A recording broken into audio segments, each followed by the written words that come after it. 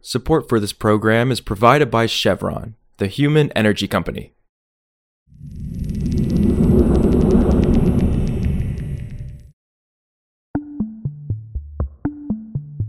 This is Politico Energy. I'm Josh Siegel. Puerto Rico's lofty renewable energy goals are attainable, but residents are skeptical since a natural gas company is now in charge of a key component of the island's power grid. The Department of Energy put out a new study that says Puerto Rico's 100% renewable energy target is well within reach, which is big news for the island. And also last week, Puerto Rican authorities hired a natural gas company, New Fortress Energy, to operate the island's publicly owned fossil fuel plants. That move received criticism from advocates who aren't optimistic the company can help the island meet its clean energy goals, given its fossil fuel ties and history with Puerto Rico. And more broadly, residents are skeptical given that once again a private company is operating a key part of Puerto Rico's power system, which already has a legacy of blackouts.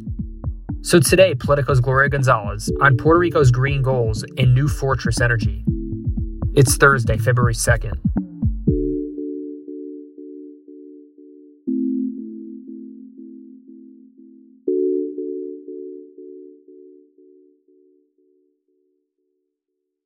Gloria, as Puerto Rico looks to reach its 100% renewable energy target, we now know as of last week who will be operating the island's power plants, New Fortress Energy. So can you tell us a little bit about this company and why it was given the contract?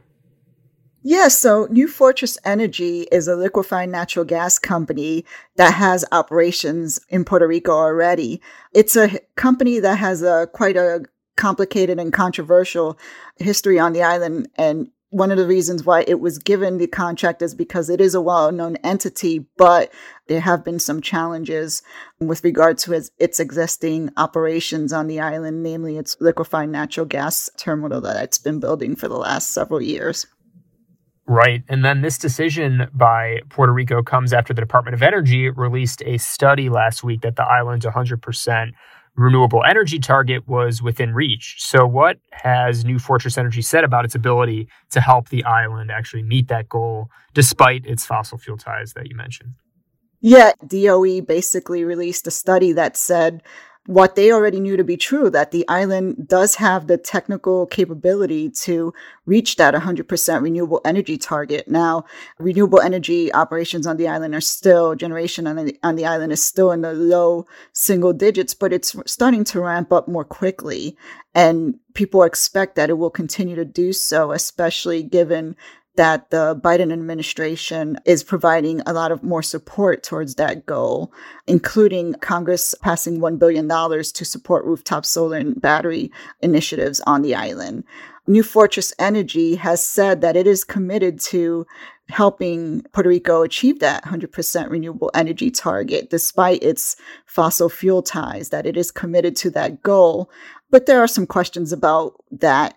Specifically, one of the big questions, as one of my sources pointed out, is that nowhere in its contract does it say that there are specific dates or timelines for retiring the existing fossil fuel plants that New Fortress Energy is being hired to manage. So New Fortress Energy says that's going to be completely up to the energy regulator on the island, but there's no firm deadline for retiring those fossil fuel assets. So conceivably, they could continue to keep running for years to come, and that would delay Puerto Rico meeting that 100% renewable energy target. And just to get into some of the concerns and reaction a little bit more, so this move to specifically give New Fortress Energy the contract is receiving a lot of criticism from the island's residents. So why is that? Well, there are two issues that people are most concerned with regard to New Fortress Energy. One of them is in relation to its liquefied natural gas terminal on the island. Now, the backstory there is that New Fortress Energy has built the facility claiming that FERC has no jurisdiction over it.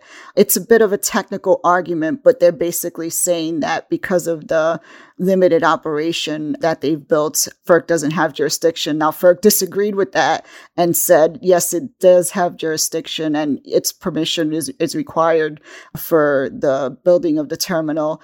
New Fortress Energy challenged that decision, and the DC Circuit sided with FERC, saying that no, New Fortress Energy, this operation is under FERC jurisdiction. So sent it back to FERC, and now the company is actually having to submit a plan to build and permit the terminal almost after the fact, if you will. The other issue is that New Fortress Energy did not fulfill elements of its natural gas contract with one of Puerto Rico's power plants. And that caused the power plant to be forced to run on diesel, which, as you remember last year, diesel prices escalated quite a bit, and that forced BREPA to buy basically diesel fuel to keep those plants running. BREPA recently sent New Fortress Energy a bill for about $34.5 million, which it said is the cost of that failure to provide the natural gas per its contract with the utility. Gotcha. And also there's this overarching concern that the island's residents have based on the fact that the island's once again privatizing its power system like it has before. So can you speak to that and why they're aiming that criticism now? Yeah, this is a legacy of the experience that the island residents have encountered under the management of the grid by Luma Energy. Luma Energy had a lot of troubles last year with regard to its management of the power grid, which went down several times. Most notably, parts of it went down for nearly 2 weeks after Hurricane Fiona devastated the island. Didn't directly hit the island, but its mere approach on the island was enough to take the grid completely down. And that took quite some time to recover from. But even prior to that particular situation, the power grid had experienced a number of failures and blackouts under Luma's management of the grid. So people on the island were very frustrated with Luma's performance, were frustrated with officials continuing to support the company, and frustrated by the decision to actually extend that contract despite challenges that the people were experiencing with regard to the power system and its lack of reliability. So that has pretty much scarred them from the privatization issues. And that's one of the reasons why they're so concerned about this New Fortress Energy deal.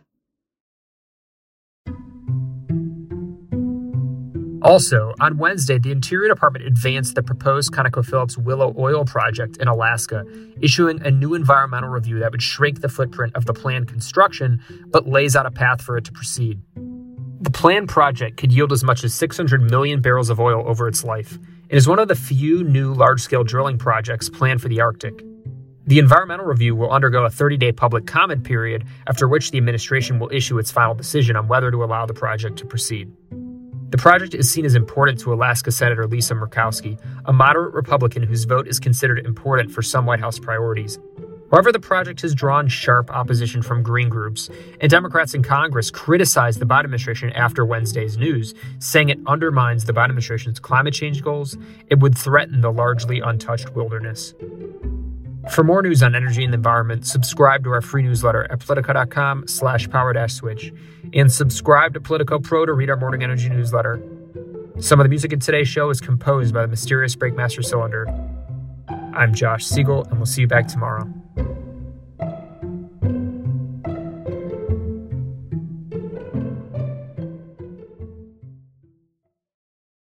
Support for this program is provided by Chevron, the human energy company. Chevron is developing renewable diesel made with biofeedstock that can help reduce the life cycle carbon emissions of heavy-duty transport fuels today. Learn more at chevron.com.